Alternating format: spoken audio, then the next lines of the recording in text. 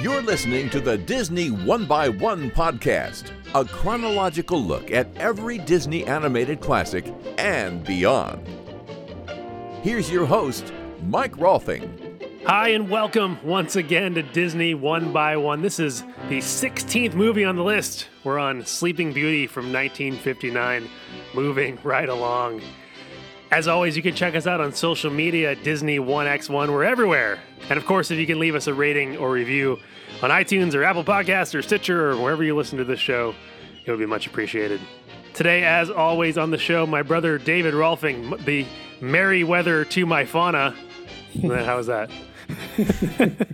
Fauna? Was that one of the fairy godmothers? Yeah, I called myself Fauna. You can be the silly Merryweather. Yeah.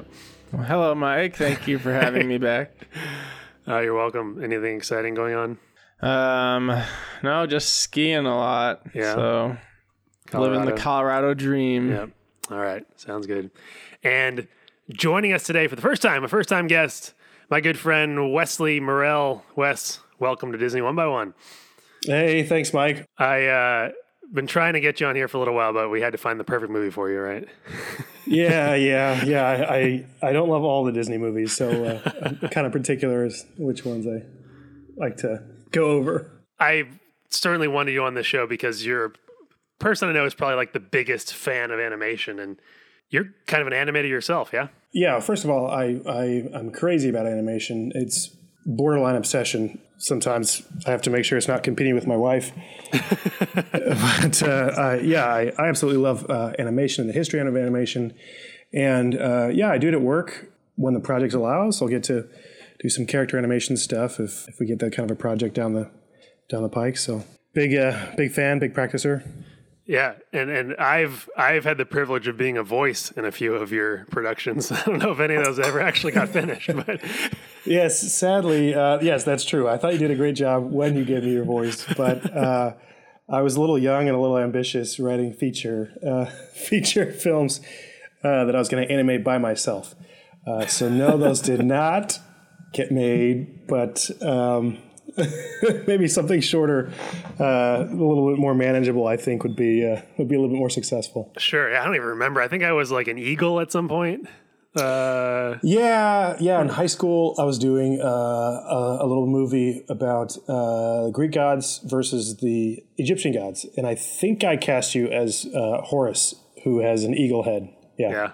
That was the first time. I'm sure whatever voice I did was just awful, but I thought was amazing at the time. Yeah. Well, actually, the one I think I liked that you did the most was the feature I tried to do next, which was the Robots movie, Fiend Fighters. I don't know if you remember that, but I had you play the villain, and he was just like constantly pissed off and constantly shouting, and that was kind of something you brought to it. And I thought it was really funny. I mean, I remember the words Fiend Fighters ring a bell, but I do not remember playing a villain, or even close to what my voice was in that. Well, if you ever get really curious, I do still have all the recordings, so I can. I would love to get that. If you seriously have them, I'll stick it on the end of the show and play a little sample.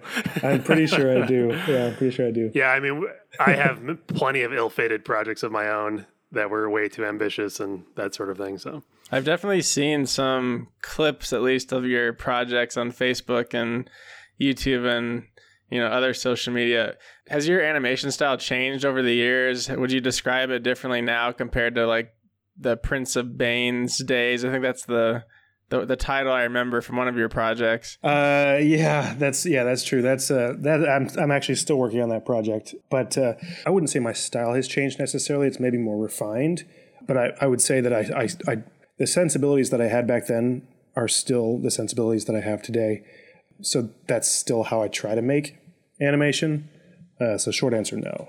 Who are like your biggest influences in your work? Oh, in terms of animation? Yeah. I would say I love Chuck Jones, one of the famous Bugs Bunny animators.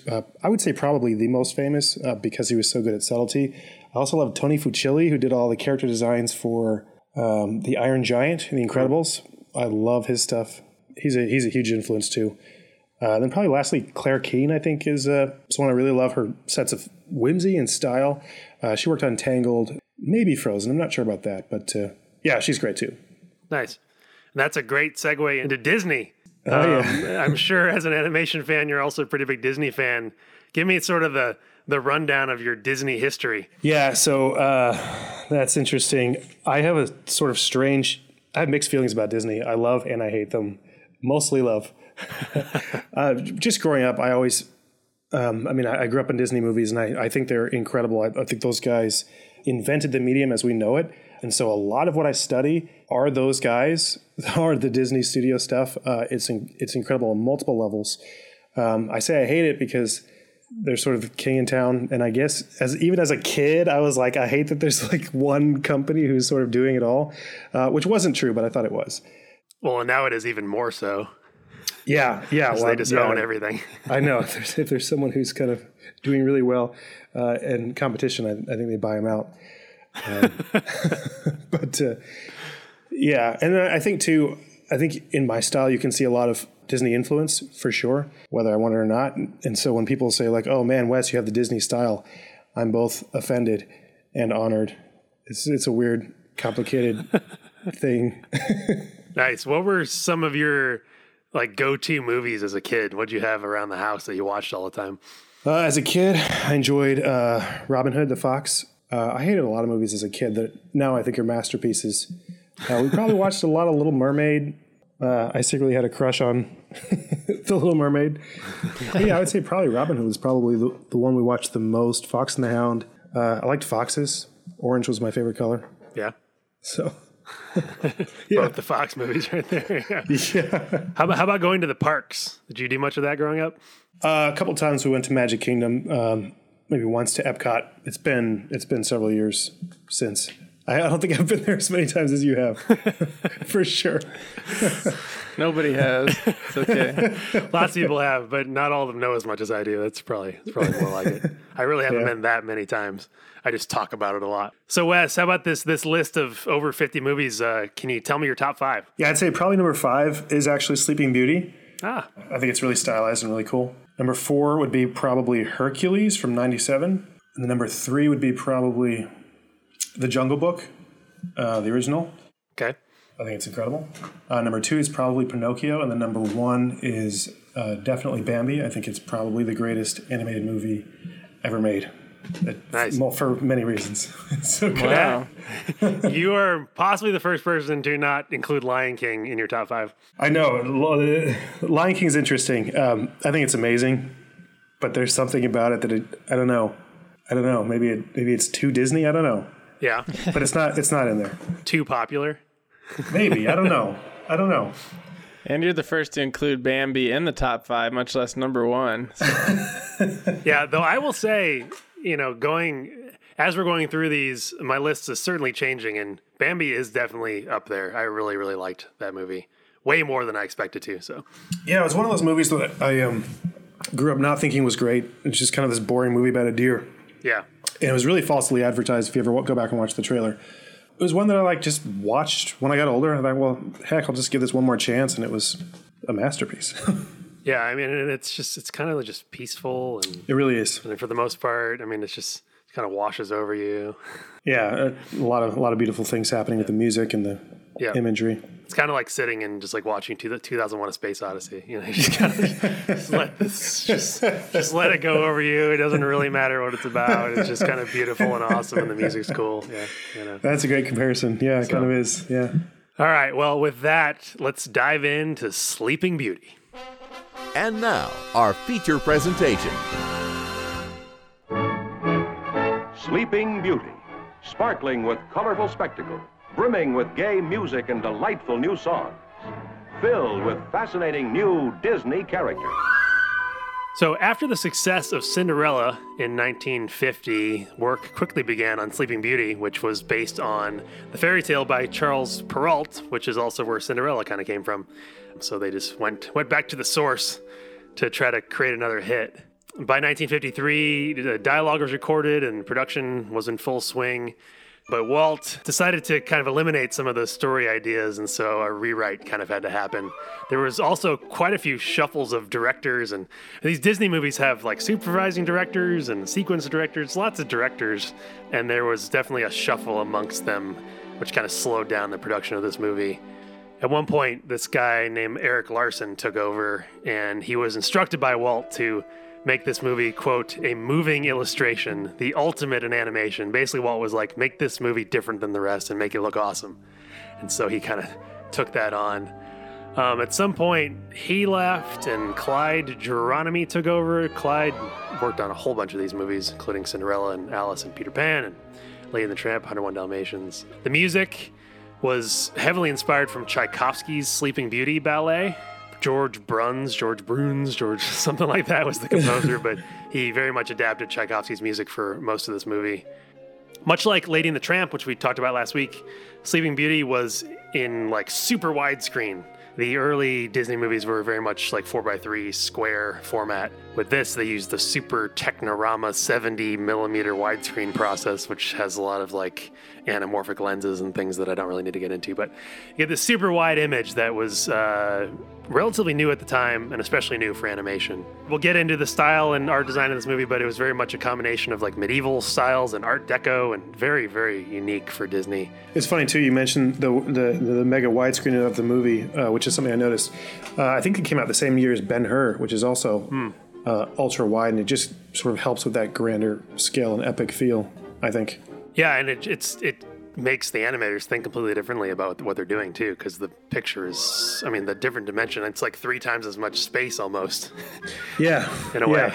Yeah, right, yeah. Sleeping Beauty was ultimately released on January 29th, 1959, so that was 9 years after Cinderella. And it was released alongside a short film called Grand Canyon, which actually won an Oscar for Best Short Subject Live Action. I think I have this on somewhere in my archives. I need to find it. The Grand Canyon short. I think it's like just footage of the Grand Canyon with music playing in the background. Something like that. It's 29 minutes long, apparently. Really? Okay. I need to find that again. Yeah. And it's interesting, like Disney had some sort of affinity for the Grand Canyon because at Disneyland, if you ride the train around the entire park, when you're between Tomorrowland and when you're between Tomorrowland and Main Street stops, you go through this like indoor diorama of like the Grand Canyon, and there's like dinosaurs fighting each other and stuff. It's really odd, but part of it is the Grand Canyon diorama. And that was only a few years after this Grand Canyon short came out. So anyway, Walt Disney loves the Grand Canyon, apparently. Man, that was an obscure Disney World fact, Mike. Good job. Yeah, thank you. Well, okay, so I was just there not too long ago, and I was like, I should ride the train around the park because I've heard about this thing, but I've never seen it, and it is odd. Yeah. Like, and the trains, at least the one I was in, the seats only face like towards the inside of the park. So you're going clockwise, you know, and the seats only face like you're like in a tier facing like towards the inside of the park. Anyway, whatever. So Sleeping Beauty made about just over $5 million in the box office when it came out, but it had a budget of like $6 million, which was almost double any of these other past movies. So way bigger budget than the rest of them. And the company ended up posting a loss and had to actually lay off a bunch of people. So this, because of that, or I don't know, indirectly because of that, this was sort of the last fairy tale movie that Disney made until like Little Mermaid. So they sort of abandoned the Charles Perrault fairy tale genre or whatever was going on.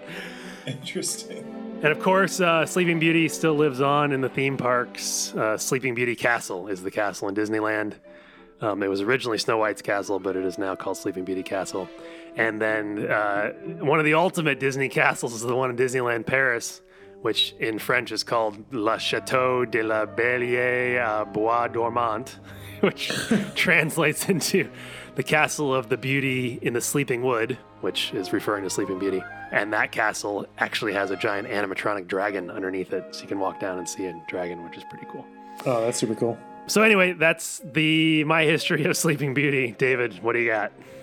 You stole a lot of mine this time, but I have a couple left. One is Maleficent, the witch in the movie. She had a spin-off called Maleficent, played by Charlize Theron a few years ago. I didn't actually even see it. Angelina Jolie, right? Oh, what am I thinking of? Was she in another like Disney remake? Yeah, that was the Snow White, not Disney movie. Oh, right. Okay. Yeah. Snow White and the Huntsman or whatever? Yeah, I that's haven't seen right. either. Yeah. I think I was getting them confused in my head. But yeah, and she also appeared in like the Kingdom Hearts video games, and the Maleficent Witch has kind of been one of the mainstays as far as Disney villains go. She's like in the group of villains that you see a lot in the parks and in these other forms of media. That's all I have. You still a lot of the good ones. Okay. Like, I do want to add just some animation tidbits. Just watching through the credits, it was funny. Well, it wasn't funny, but I guess I was surprised to see that. Have you heard of Disney's Nine Old Men? Is sort of his. Yeah. I saw 8 of those 9 old men in the credits, which I thought was kind of interesting. And then another name I saw in the credits I thought was interesting was Ub Iwerks. Do you know him? He's the guy who designed Mickey Mouse after Walt Disney created him. Ub Iwerks actually designed him. So it's sort of Ub was like a very early partner of Walt Disney's. I know that they parted ways eventually. I thought it was much sooner than 1959, but apparently it wasn't, because Ub Iwerks also worked on Sleeping Beauty, which I did not know. That is a fun fact. Yeah, it's kind of crazy. Cool. Well, Wes, you had Sleeping Beauty in your top 5, so you obviously have some sort of history with this. I know you just watched it again today, but before today, what were sort of your ideas and preconceived notions about Sleeping Beauty? Yeah, so despite that this is probably one of my favorite classic Disney films, I haven't seen it like 100 times, but I have seen it a few. And I guess some of the things that stood out to me are just the style. Yeah. I mean, you could probably say the Disney style really began at like Pinocchio, but I feel like how far they pushed the style in this movie, particularly in the character animation, the character design, with Aurora, you see it in the swirls in her hair and things like that. It feels very modern. It feels like once Sleeping Beauty came out and sort of locked that in my opinion, I feel like the Disney style hasn't veered too far off from that.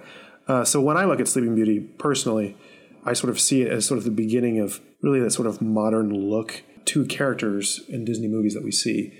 Before I watched it again today, that's kind of where I was coming from and some of what I think it brings to the table. Sure. No, that's great. David, had you seen this movie before? I had not seen it. And oh, yeah.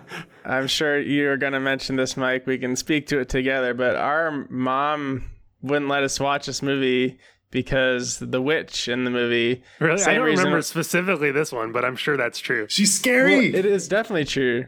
Because in this movie, she's like calling upon all the powers of darkness from hell and like all this demonic stuff. And I mean, I'm pretty sure that's the reason why I haven't seen it, because we didn't have it on VHS when we were kids and I wasn't allowed to watch it. So sadly, I had not seen it and I really enjoyed it. So this is probably one of the movies where I had like the least amount of knowledge about it, besides some of the more obscure ones that we've seen. Yeah. But I hadn't seen any of the remakes or the live action versions, and pretty much the only things I knew about it were from the parks, from Fantasmic at Hollywood Studios and things like that. The dragon, basically. Yeah. So that's about it. Yeah.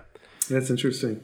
I don't think it gets a fair critique. I think I've heard people refer to this movie as like, oh, the one where the girl is asleep for half the movie. A, that's not true. B, like, I think that we forget that it's sort of not really a story about Sleeping Beauty, but it's really about the good fairies who respond to the wicked fairy, Maleficent. And it's real. I mean, the heroes and villains are women. Yeah. Right. Philip gets the final battle, and maybe that's what's memorable. But he doesn't do it without the help of the fairies. Right? Yeah. Like, dude, he'd been toast. But yeah, I think that gets overlooked. I think people are too harsh on this movie. Modern people are too harsh on this movie because it's called Sleeping Beauty. Yeah, and as David and I have discussed in the past, we just didn't have a lot of the movies in our house that were the girly movies. Yeah, this really isn't that much of a girly movie as we talk. I mean, there's dragons and fights and all sorts of stuff, but yeah, we didn't grow up with Snow White and Sleeping Beauty and Cinderella and those, just because, I don't know, my mom was like, well, I'm going to buy him Peter Pan and Robin Hood, Probably had more to do with it than anything. But yeah, I don't think I had seen this either until I actually watched it a few months ago with my wife. We're like, let's watch a movie. Let's find something short. How about Sleeping Beauty? Great. Because I listened to a lot of Disney podcasts.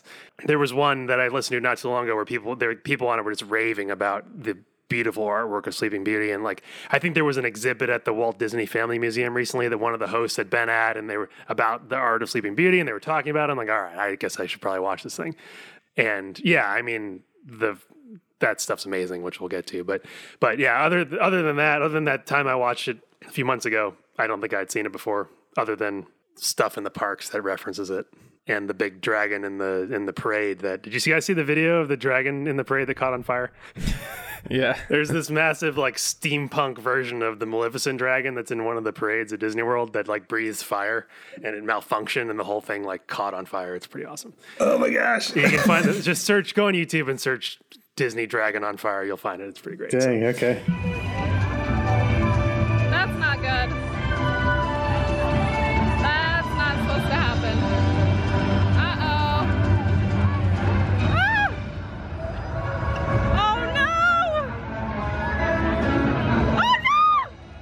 All right, Sleeping Beauty. Wes, you watched it again today. What new did you see?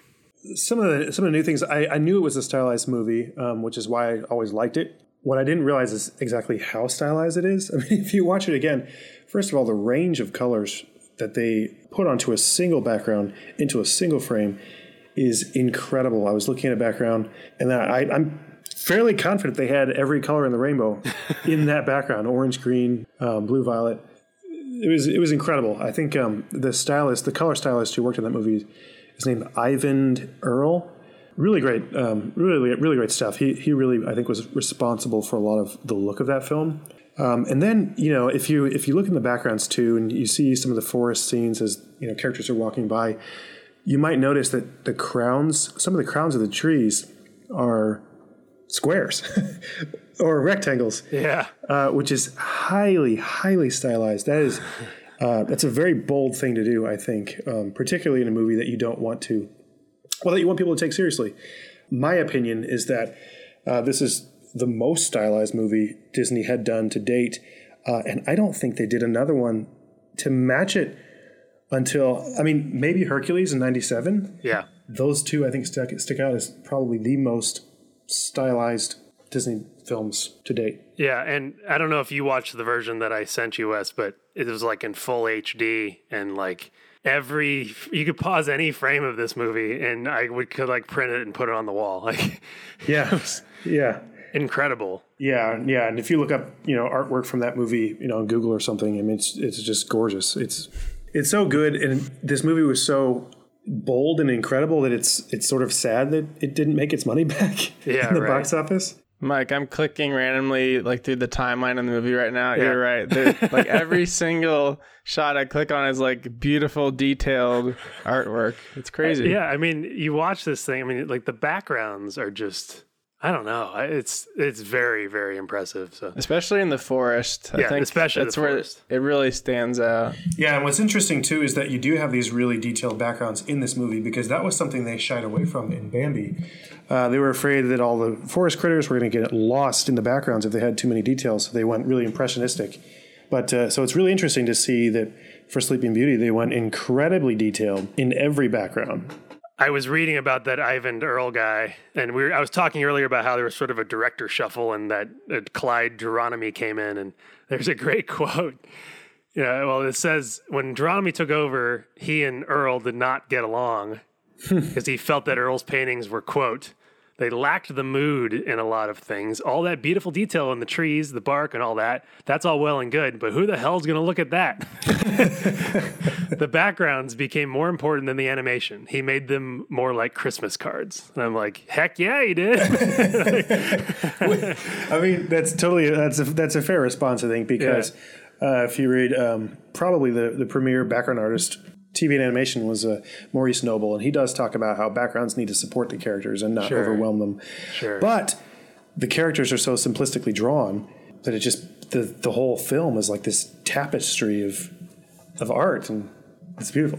Yeah, it is. The character models definitely stand out a lot in this movie, probably more than others, just because like that detail of the background and the simplicity of their models. As I'm looking at it, I didn't really notice watching it, but if you pause, like, it's kind of crazy how simple the characters are compared to the backgrounds. Well, and they use some pretty bold colors to separate them as well, with the fairies and like the kings who are bickering with each other. You get a lot of bright colors in their clothing that separate them from those super detailed backgrounds.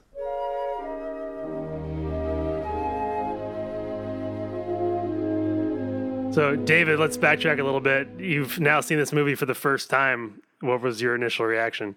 My initial reaction, I just watched it. I finished it like an hour ago, maybe. Hour and a half. So, fresh in my mind. First reaction is it was way better than I expected. I mean, for all the reasons we've mentioned as far as animation, it looks incredible. As we also mentioned, I was kind of surprised that Sleeping Beauty wasn't really the protagonist. It was more the fairies, that were the focus of the movie and that were carrying the story along. I was also surprised at the evilness of the witch, which I liked overall, but as a kid definitely could have been a little scary. But yeah, overall really, really good and positive reaction. It's definitely one of the top couple for me from the 16 that we've been through so far. Yeah, it's interesting you mentioned Sleeping Beauty isn't really the main character. It's kind of the same with Cinderella. These two stories based off, from the same guy, the same source author. I mean, Cinderella, that movie is like about the mice and the cat. Like a large majority of it. It's kind of similar. Like the goofy side characters are actually more the main characters than anything. Huh. Yeah, I like it a lot. I have a few kind of story gripes that we can get into, but as we just mentioned, every frame is a painting. It's like a work of art in this movie. So, like, just simply that makes it like pretty high up there in my mind as far as just classic Disney movie. So we can jump into some of the plot points if we want, or whatever we want to get into. My initial thing was just like, where the heck did Maleficent come from? And like, what's her deal? Like, no movie today like would be that shallow with their characters. Why, it's Maleficent. What does she want here? But at the same time, I guess if you look at like Star Wars, Darth Vader, when that movie came out, no one knew who he was, but people still loved him as a character. So yeah, I guess we're just spoiled these days with movies that are or actually even just like TV series where you learn like every intricate detail about the characters. Yeah. And I suppose that's what the Maleficent movie is probably about that I haven't seen with Angelina Jolie. But that was the first thing I'm like, where'd she come from? And where'd she go? And like, why does she have power over these people? Yeah, I think, you make a good point with the Maleficent movie, because I think we developed that appetite and we're like, yeah, what the heck? But I think when you're dealing with characters who are so elemental, like the fairies and Maleficent, I don't think the original audience cared because she was almost a representation of evil. Because it's sort of fairy tale, you just sort of accept that there's an evil fairy and there's good fairies, and and then there's us. Yeah, all right, well, I'll let it be. Before the sun sets on her 16th birthday, she shall prick her finger on the spindle of a spinning wheel and die. Oh no. My other gripe was like, there's no real rules in this world. The fairies seem to be able to do whatever the heck they want, like just conjuring like cups of tea out of midair. Yeah. But then they go to the prince and they're like, we can't help you, but we can give you a sword. Yeah. And we can give you the shield. But then they decide to help him anyway. I was thinking of like the eagles in Lord of the Rings. It's like, oh yeah, sort of Ex Machina. Yeah, style. It's sort of like, why did the eagles wait to come to the very end? Yeah. Well, it's because they live by their own rules, whatever the argument is. Yeah, they did say, we can't help you, gave him the weapons, and then basically escorted him out, deflecting the enemy projectiles with their magic as he left. So they did help him. And they were able to turn that crow or raven into stone. Yeah, I thought about that too. Turn Maleficent into stone. I don't know. Well, the only rules they mentioned were they can only do what is good for a good purpose, and they don't have as much power as the witch. That's so, whatever that means. Yeah, that's a good point. And they are sort of meddling the whole movie, and then suddenly they're like, we can't help you. Right. And for how cautious they were being for 16 years of protecting Sleeping Beauty, or whatever they called her, when she was Rose hidden in the woods. Rose. Don't get me started on Rose. This reminds me of Last Jedi. What's her line at the end when she saves Finn? One sec. It's not about saving those who we hate. Okay, we're going to win this war not by fighting what we hate, but saving what we love. That's such bull.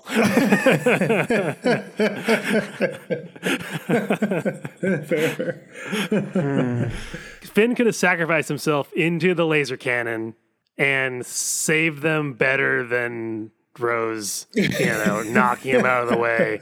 I don't know, whatever. Anyway, what I was saying is the fairies, for how cautious they were for 16 years, really pulled off a real stupid move by fighting each other over a stupid dress and flinging their dust up into the chimney and like completely selling out the location of Sleeping Beauty. So it kind of made me mad too. But I guess you need that plot device. Yeah, I mean, they're flawed, Yeah. Yeah, it's interesting too. It's weird. Aurora is 16. Like, which for a while I think was like the magic Disney number. Like, if you're a princess, you need to be 16. Like the Little Mermaid 16. I think Jasmine's 16. Maybe she's not. But it's like, what is this? What is this 16? That's a weird age to like come of age. Like, oh, I'm 16 now. Let's go get married. It's weird. Yeah, the prince was like a young boy when she was born, probably like maybe 8. Yeah, that 6 was to weird. 8. So that means he's in his mid-20s. Yeah. That was real kind of a weird opening scene where they're like, here, little boy who can walk and talk. Here's your future wife. Here is I think it's great. Here's the girl you're gonna have babies with at some point. Yeah, but his response is so perfect. He just kind of looks at her like a boy would. Like, what Yes. this baby? That is true. Yeah. Well, and in some of the earlier designs of Rose, she actually does look younger in some of their earlier stuff, and I guess they just aged her up art-wise. I think Snow White was supposed to be like 14 or something like that. That's weird. Yeah. She sounds like it. Her voice sounds like she's like a 4-year-old.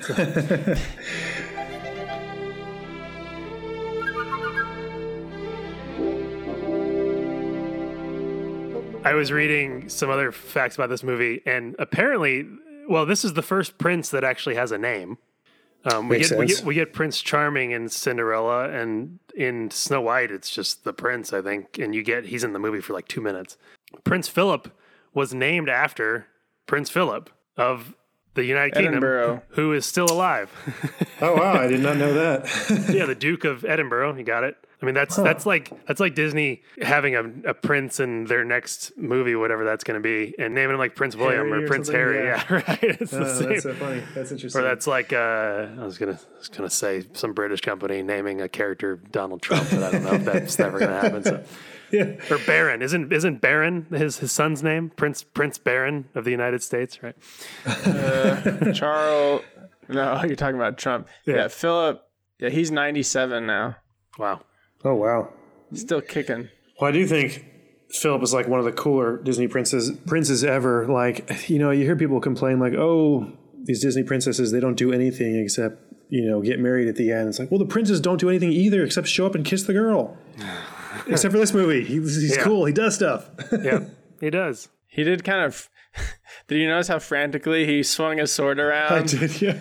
At the dragon. It was like Don't know how how to you use that play thing, do sword you? fighting. Like, as a little kid, you just like swing it as fast as you can. It was funny. Yeah, well, they used live action references for this movie, which they have in the past, where they bring actors into a studio and film them and then sort of replicate that. And I'm sure they're just, this actor has never sword fought before. They're like, all right, dude, swing your sword around. And that's what he did. At a massive dragon, imagine, And then they just traced over it, and that was the movie, so...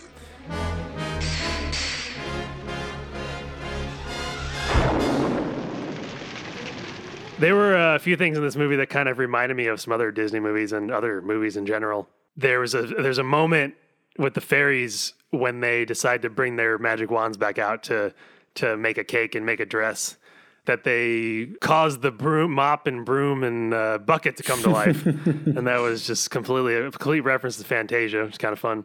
Yeah, that's true. A number of the voices sounded really familiar in some of these characters. Mm-hmm. I'm pretty sure the voice of Merryweather is also in Robin Hood. Come on, bucket, mop, broom. Flora says clean up the room. I could probably click through for a second and figure that out for sure, but her voice sounded very familiar. She was familiar, yeah. I kind of think she's a voice of like one of the Winnie the Pooh characters too. See if I can find this. Yeah, Meriwether is voiced by Barbara Luddy, who, Robin Hood. She was the church mouse. Okay, that sounds about right. Oh, the little, okay. the little church mouse who's playing the organ, or like her husband's playing the organ. Yeah, they got that giant coin. Yeah, yes. And then she's also the voice of Kanga, from Winnie the Pooh. So, oh, wow. Thought that sounded familiar. Wow, good ear. And Rover in 101 Dalmatians, which I'm not sure who that is. Me neither. And then another thing that reminded me of a completely non-Disney movie was Maleficent like puts everyone to sleep at some point. Like everyone in the kingdom falls asleep. And that was like exactly like a scene in Goldfinger. Oh, really? when Pussy Galore and her flying circus fly over Fort Knox. They fly over Fort Knox with the gas, and like it knocks everyone out, and they all fall over and fall asleep like exactly in their place. It was exactly the same. So check out the end of Goldfinger. Yeah. But in Goldfinger, it all turns out to be an act because they swapped out the gas containers and everyone pretended to be asleep so that Goldfinger would go and attack Fort Knox, but then they could stop him. So a little different. A little different. I thought the shorter king with the white hair, King Hubert, he sounded familiar. I'm not sure why. I wonder if he's I want to say he's in Alice in Wonderland, but I don't know if that's true. I bet we can figure this out. What was his name? King Hubert? King Hubert. Bill Thompson, apparently. Yeah, Alice in Wonderland. Okay. He's the white rabbit and the dodo bird. Oh, all right. Oh, and he's also Smee, apparently, in Peter Pan. Interesting. Okay, I'll need to watch that back with that in mind. Surprised I didn't recognize that. Huh. Well, what do you think? Nothing elaborate, of course. 40 bedrooms, dining hall, honeymoon cottage, really.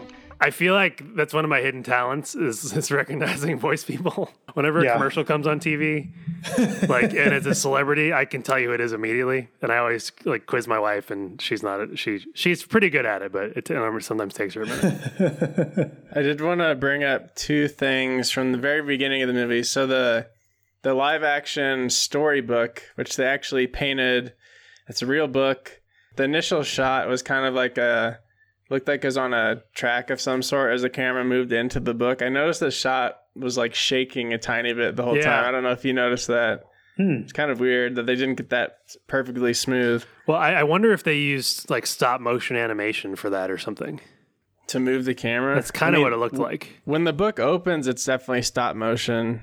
The tracking shot up to the book looked a little bit weird. I don't know. Yeah, but if they were going frame by frame and moving it, that could have maybe caused that jitter. I don't know. Wes, any insight? No, I was wondering about that shot myself. Yeah, and I love, as I've expressed many times, I love these classic narrators.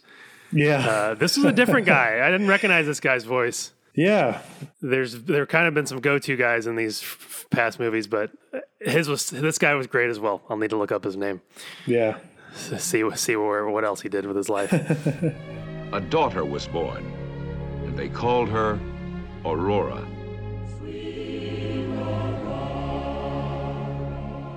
Then right after the book opening, I was a little jarred by the like 2D style animation that they opened with all the people marching into the city. It looks completely different from the rest of the movie. Just like the flat characters and then also like a flat background. It's like totally different style. It's kind of weird. And they don't have a hard transition into the normal animation style. It's kind of like as they zoom in the throne room, it just like turns into the normal animation. It's kind of interesting. Yeah, that parade might be a record for them of like number of characters in a shot though. Yeah, I was just enthralled by the animation, the movement they had. And like, man, that looks good. Joyfully now to our princess we come, bringing gifts and all good wishes to we pledge our loyalty anew. Any other things you guys want to bring up before we kind of wrap it up? I do want to say, I think one of the scary things about Maleficent, because she really is scary. I mean, one of my brothers actually had nightmares. So, David, you should probably thank your mom for not letting you watch it. But I think part of the reason she's so scary is that she's so subtle and understated in all of her actions and motions. She's really, really just a really subtle character, which I think is the exact opposite of Cruella de Vil, which I found out is their next movie. And it's the same animator who got to do Cruella de Vil. And Cruella de Vil is not scary at all. I mean, she's just kind of like, oh, she's so evil and fun. But she's so overstated. And I think part of the reason, apart from Maleficent's hellfire and scary things that she says, is that she's just really, really subtly animated. And I think it was Mark Davis, who one of the 9 Old Men who supervised her. And that's to keep her interesting, just as a someone who loves animation, that's tough, but cool.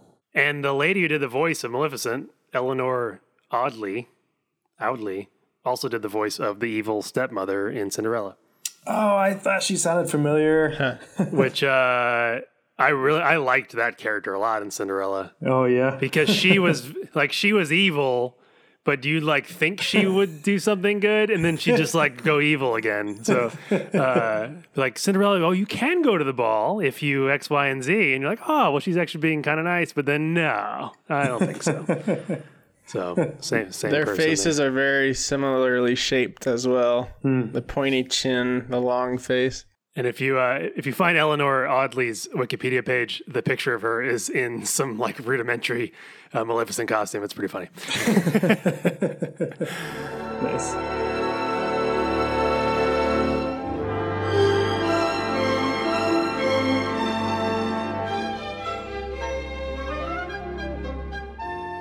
All right, and with that, we'll get to our final ratings and wrap up thoughts. So, Wes, on this show, it is the guest's job to create a specific rating system for the movie we're talking about. So it can be out of anything you want, how we're going to rate this movie, but make it related to Sleeping Beauty.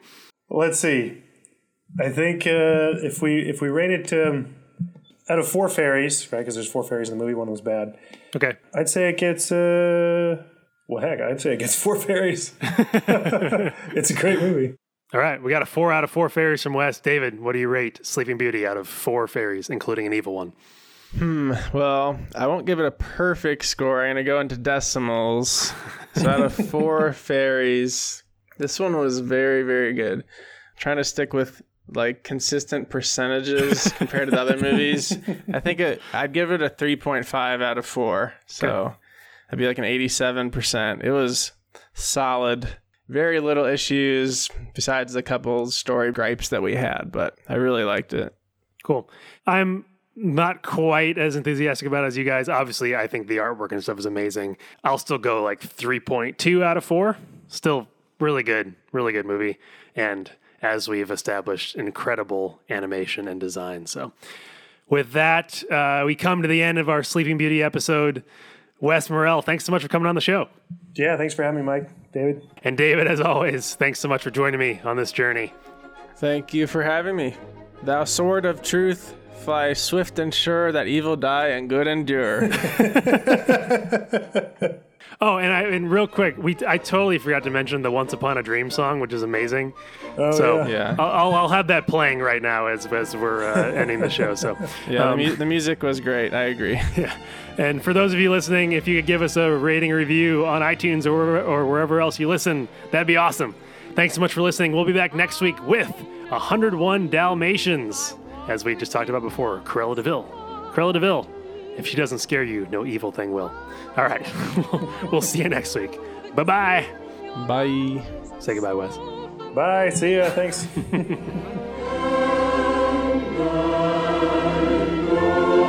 Thanks for listening to the Disney 1x1 podcast. If you have any questions or suggestions, send us an email to disney1x1@gmail.com.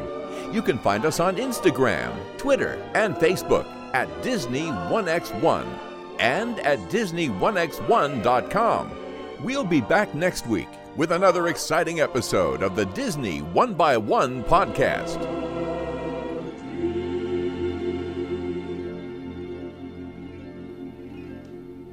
A little bonus for you here. As we mentioned earlier, I did some voices for one of Wes's earlier cartoons, and he found the files. So here it is. Listen at your own risk. Careless of you, Commander! I would have thought you would have cared more for your battalions. Oh, that was pretty sweet.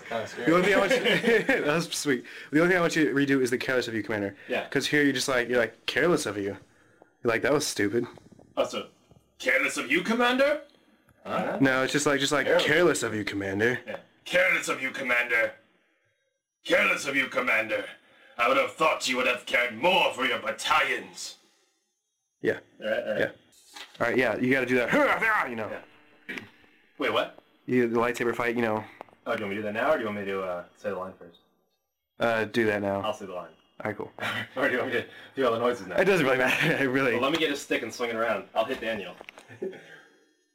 What was that? I choked up furball. I love how you turn him into some kind of pissed off asthmatic.